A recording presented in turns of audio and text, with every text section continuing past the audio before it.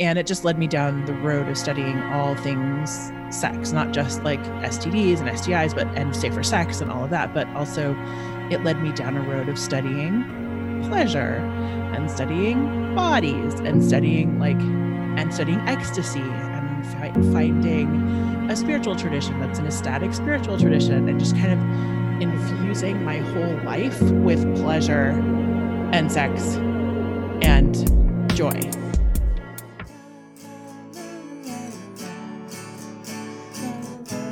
This is Wine, Women, and Revolution with your host, Heather Warburton.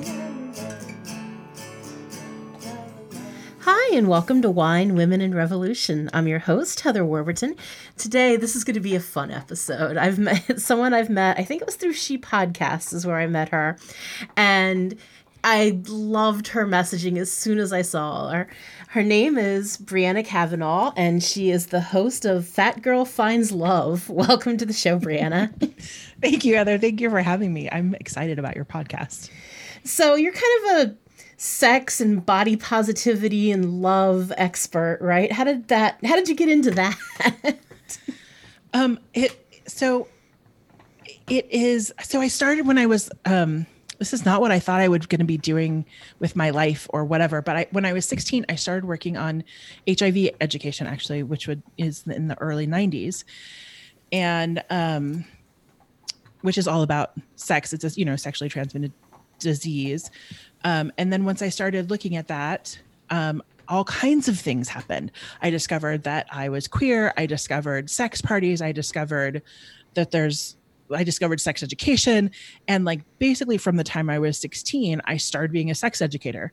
I started being a sex educator before I'd had sex, actually. Interesting. Okay. But I started because I was meeting people who had HIV who were not in all the kind of demonized groups. There was a lot of demonizing of gay men as the people who are transmitting this disease. But I kept meeting straight women who had gotten it from their partners or from blood transfusions or from sharing needles. And I was basically incensed that this was happening and that their children were going to be affected by, losing their parents, and this whole kind of narrative of oh, this is just a reason to demonize gay men. And I was that is unacceptable. Yeah, there were some horrible lies and myths with the beginning of when HIV was first discovered.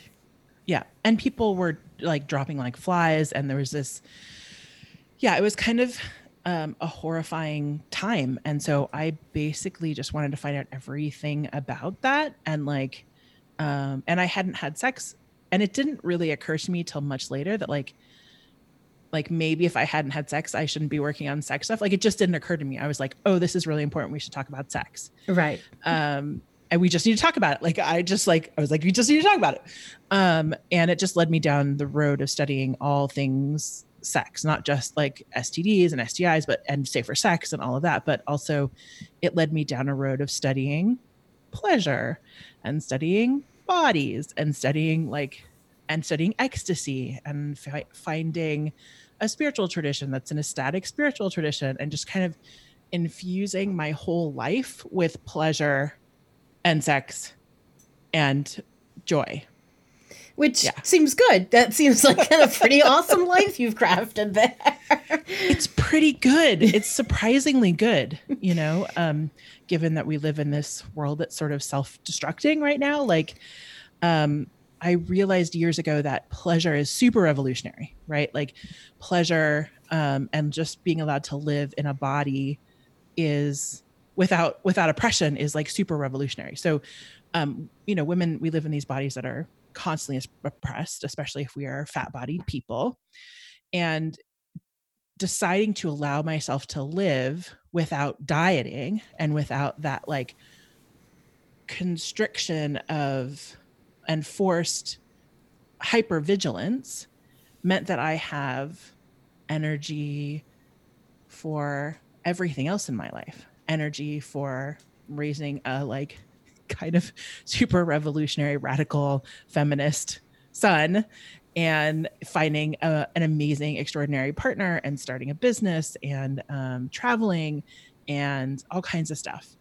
Yeah, it's been a kind of ongoing revolution in my life. Right. Well, even just liking yourself, anyone liking themselves is kind of revolutionary under capitalism, because we are, they'd want to sell you things to fix everything that's wrong with you. So they have to convince you everything that's wrong with you. And especially the diet industry is they've kind of created a problem that isn't necessarily a problem. And they're selling you some sort of solution to it that is never really going to be a solution. They created, so I don't know if I was just, again, reading about this. I'm reading Christy Harrison's anti-diet book, which I just highly, highly recommend. First of all, her work is amazing. And she was, again, going through this history of sort of diet culture. And we've known for 150 years that dieting makes you fat. There's lots of science, there's lots of studies that shows if you do calorie restriction, especially repeated calorie restriction of any sort over a long period of time, it increases your body weight. And somehow through this sort of weaving together of racism and capitalism and and the sort of marketing industry, the anti being okay industry, they've created a diet industry that says that if you just work hard enough, you can change your body. But we know, and we've known for a long time, that we can make people thin temporarily, but every time you do that, you actually are changing people's brains to focus on scarcity and to focus on food, and then also to get fat as soon as they stop. Right, because your body thinks you're starving at that point in time. Food is so not a reliable thing. We've got to hold on to everything because we know when we're going to get fed again, because we're only eating 800 calories for the past month. Exactly. And in fact, there was a study in World War II where they took a bunch of white men and they put them on very restrictive diets, and it changed the course of their whole lives. And they did this voluntarily. This was not even one of those studies where they're like, we're going to do things to people and not tell them. People signed up to help the war effort. And so there's been, government studies for 80 years where we know, that if you do this to people, it just changes how their brains work. It changes their body. It changes everything. So this idea that the diet industry, the 70 plus now $72 billion a year diet industry, $72 billion a year to sell people something that actually doesn't work is it's kind of mind blowing to me that people keep and just the amount of shame and bias that comes along with it. Just recently, it was when I was prepping to do this interview and I saw this, there was a book just recently that a friend of mine had posted that was a children's book. And it had a girl that was heavier on the cover. Now, it was illustrated. It was, some cartoon book for little kids. And it was a heavier girl doing yoga. And people were incensed just by seeing the cover of this book. They had internalized that bias so much that even just seeing someone on the cover of a book was enough to spark Facebook debates and anger and all kinds of negativity. So I did learn something recently about that, about the moral outrage connected to fatness that I did not know before. First of all, I want to say something about using the word fat. I use the word fat as a self-descriptor because I believe that we need to take the charge or bias out of using the word fat, that we should be able to use whatever word we want, and that it shouldn't be a bad word. It shouldn't be negative. It shouldn't be an insult. We shouldn't be hurling insults at people anyway. But some people say fat, some people say higher weight as ways of talking about people and not pathologizing them, using, sometimes we call it the O word, obesity, is a pathologizing word. It's a medical term. It's a capitalist word basically for fat people. And it's a way of saying that there's something wrong with you. So instead of, or overweight, which implies that there is a weight that you should be being, right? So instead of any pathologizing language, I use either higher weight or I use fat, but I use fat as a self-descriptor these days. So I just use the word fat. So this idea of moral outrage about fatness. Okay, so can give you a little bit of information. Like, I'm super excited I found out about this. I've been reading this book. It's so great. So we know that, and you know that because you from Sandra Springs, who you interviewed on about fearing the black body, that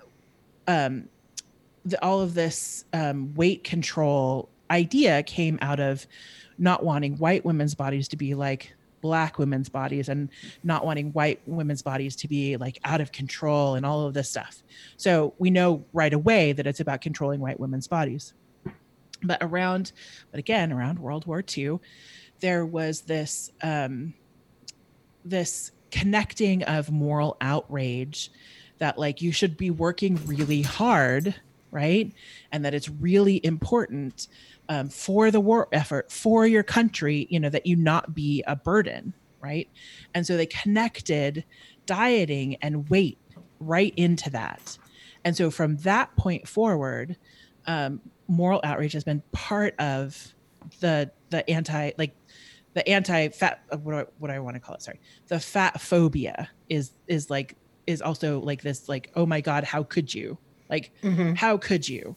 And that has to do with like, it's this sort of amazing thing. They actually did studies about this, and they decided to keep the moral outrage in the diet industry because it actually is very compelling for people. It's more the idea that you are actually personally responsible for your weight, and that you can and therefore you can control it, and you should control it. And it's a moral failing if you don't control it. And it's a moral failing if you eat the wrong thing, if you are the wrong weight, if you look the wrong way, that it's your fault. Is actually, the studies showed that it's actually a way to push people and to motivate people to keep buying diet products.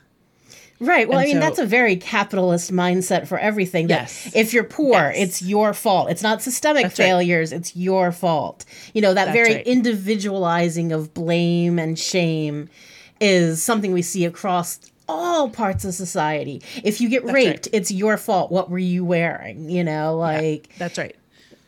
Because it comes from this idea that you are in control of your body. You should be in control of your body, and it's your responsibility to be in control of your body. And so all of those things are connected, and all these products are moved forward, right? All the money is dumped into them based on this idea, right? If at any point we went, well, it's not your fault, basically capitalism falls apart. Mm-hmm. It does. And I'm actually really into that idea. That somehow we get to be able to lift all the shame, and then we get to, because it actually frees up all of this energy. And so instead of spending all of our time and energy and money making sure that you're eating the right food and looking the right way and wearing the right makeup and wearing the right clothes, and which is actually about class as well as about money, as well as about bodies, all of these things go together. And the minute you're like, I do what I want, like everything sort of falls apart. Everybody's like, no, oh, you can't, which is why women's power, right, is such a threat, which is why, for example, can't elect Elizabeth Warren, because the minute that we can decide that women have power in a real systemic way, it starts to undermine the whole thing. Well, and so much of this, and that's why, the fact that you're a body positivity and sex expert at the same time, because it's all about things that are put in to control women. Oh, you can't have too much sex, or you can't have sex this way, or you can't have this kind of sex. You've got to just do what, we've got to make sure it's just about you continuing and having kids and being barefoot and pregnant, or you've got to make sure you look this way. Like, it's all about control of women, control of the reproductive capital. That's right. The deeper truth, actually, so it's about control of women's bodies, women's minds, women's health, our children, the indoctrination of our children, which also actually ends up being the mechanism for reproducing capitalism, is actually women parenting children and reinforcing this bias that is beat into us one way or another. And that actually is also controlling men. I know that we don't like to necessarily go in that direction, but that is part of perpetuating the entire cycle, right? And so if you free any part of the cycle, then the whole thing starts to unravel. So it's even now just a kind of a social agreement that this is still happening, right? Like when as we start to free up more and more people, what's happening is the system is starting to collapse. And that's what we're seeing, I think, politically, socially, and all these different ways, is people are either becoming more free or being desperate for more freedom. So they're doing things, they're like pulling threads of the tapestry. And so instead of body positivity, I usually talk about fat positivity, because that actually swings it, all the way over. If you start talking about super fat folks and infinifat folks, you start to look at really creating happiness for the most marginalized among us. And then shit really gets real, because then you have to confront like your bias and your weirdness and all the diet stuff, and like that. And so the work you're doing is just awesome. Like, I really appreciate people that are doing this like frontline work on ending all stigmas, because stigmas are shit and we need to get rid of them. Yeah. Any stigma that you hold, and biases and internal biases that you hold, are bullshit, and you need to stop having them. Agreed. Yeah. And they're programmed. These stigmas are actually programmed into us. And that means that we can deprogram them, right? We can make decisions to look at different media. We can make decisions to get educated. We can make decisions to educate our children. We can make decisions about how we vote and take action. And all of these things can help shift the whole narrative to something that is easier, better, more fun. Right. And speaking of fun things, I want to get into a little bit of talking about sex before we end it today. Oh, I love sex. Who doesn't love that? Sex is awesome.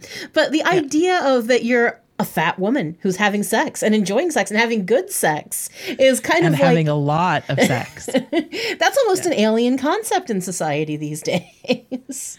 It's a little weird, right? Like I was, and what's weird about it, I was sitting around with other fat women last week, and we were talking about this idea.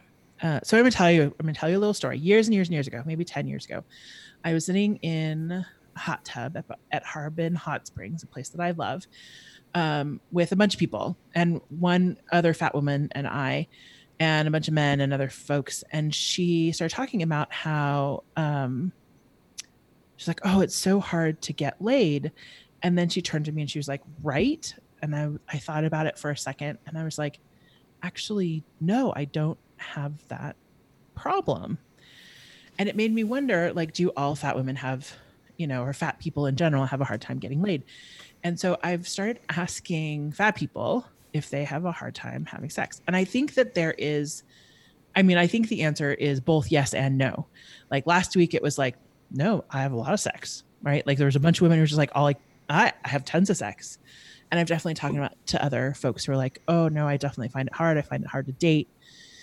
And what it made me realize is that fat women's experiences in that way are not actually that different than women's experiences, right? Like some women find it easy to date. Some women find it hard to date. Some women have lots of sex. Some women have not as much sex. Like it's just very normal to have a range of sexual experiences. Right. Normal. But yeah, so I am on I like to have sex end of the sex spectrum, and I like to have sex with lots of different genders and body types, and I like it. I think it's great. Right. And I mean, I've been with my husband since we were 20, and I am now 43. So, like I've been having quite a bit of sex with my husband for a very long time now. And, it's just, you don't hear women, and especially not fat women, talking about having sex and loving sex and liking your body and how it responds during sex. Like these kind of conversations are, again, not a mainstream conversation. They're not. Yes. Yeah, I think that has to do with this level of oppression, that if we assume that fat people's bodies are out of bounds, right, that there's something wrong with fat women's bodies, then as a result, they don't do normal things, right? Mm-hmm. Like have sex, which is a normal thing, right? So we assume that fat women's bodies are sexless. And this is assumed of women like over 40, like this last fuckable day thing that, I don't know if you ever saw that little video, your last fuckable day. Which, oh my God, you're going to have to tell me what YouTube. The last fuckable day is.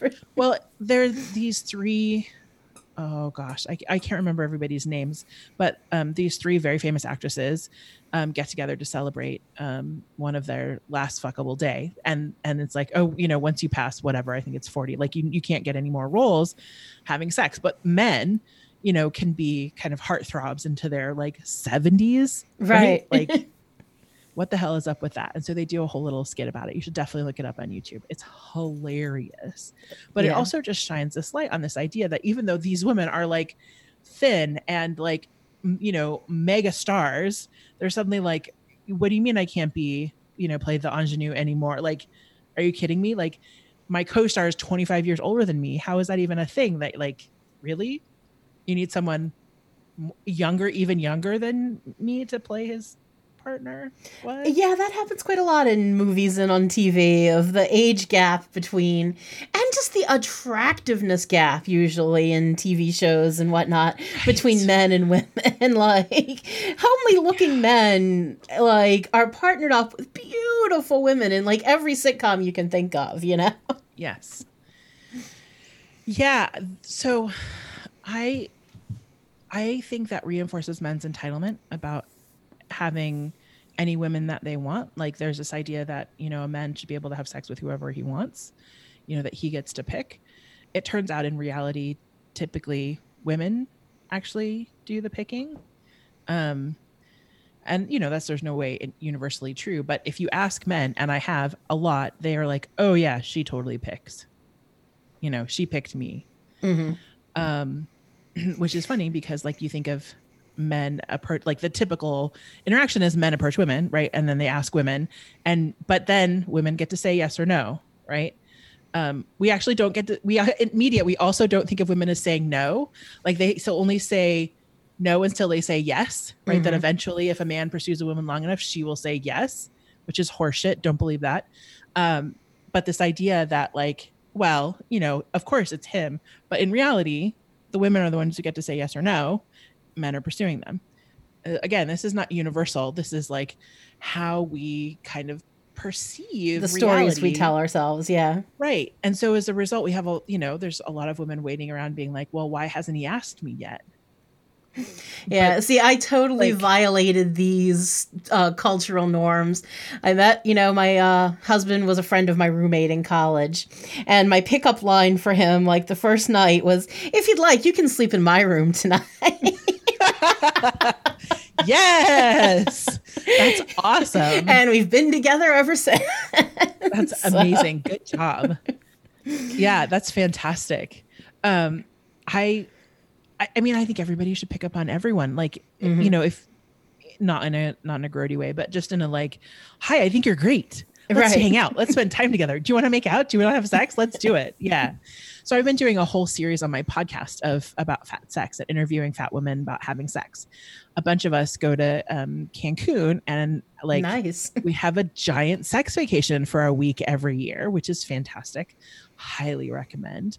And so this last year, which was our third year, I was like, hey, fat women, can I interview you? And I did like a bunch of interviews while I was there. And it was great because we told a lot of stories about sex that we were having with all kinds of people in all kinds of ways. Like there was a dungeon where people got tied up and spanked and all kinds of stuff. And we had amazing stories from the dungeon. Stories from the dungeon. It was really good. It's like, and for us, it's really normal. Like we were just talking about sex as though we just have sex and as though sex were just normal for us, which it is.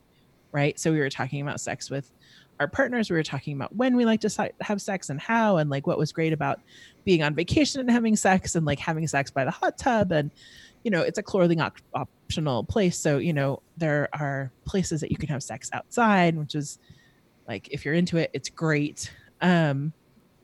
So yeah, we get to talk about sex as much as we want to talk about sex, and it was great. It was great because it was so fun to get to interview people and hear them be just like excited, turned on, tell their stories. And I feel like we just don't tell stories, about sex in general. No. And we definitely don't tell stories about fat sex. So I'm pretty thrilled to get to be interviewing women about their Yeah, sex that's a lives. very cool podcast idea that you have there for sure.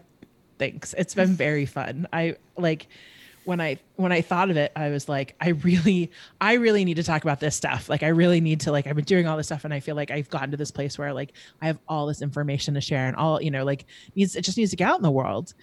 And then I started talking to people like, oh yeah, let's talk about it. Let's, so I've been interviewing all these amazing people. I recommend in general talking about sex. And that's what you do now. That's what your podcast is about. So it works out really well. Yeah. Yeah. We're just about out of time for today. So going to get your plugs in, where people can find you. And oh, yes. So I am on Facebook and Twitter as Fat Girl Finds Love. So you can find the podcast on Spotify and Apple Podcasts and basically everywhere that you can find podcasts. We have a website, fatgirlfindslove.com, and you can find us on Facebook and Twitter and on Instagram. Right now, I'm just using my regular Instagram, which is Love Dosed, where I'm showing pictures of my fat body and fat bodies with me and my friends so that you get to see normalized, like all different kinds of bodies. It's very fun. I'm just having a really good time. That's awesome. Living your best life, right? Living my best fat life. It's been great talking to you today. I've had a blast talking to you. Yeah, thank you. Same here.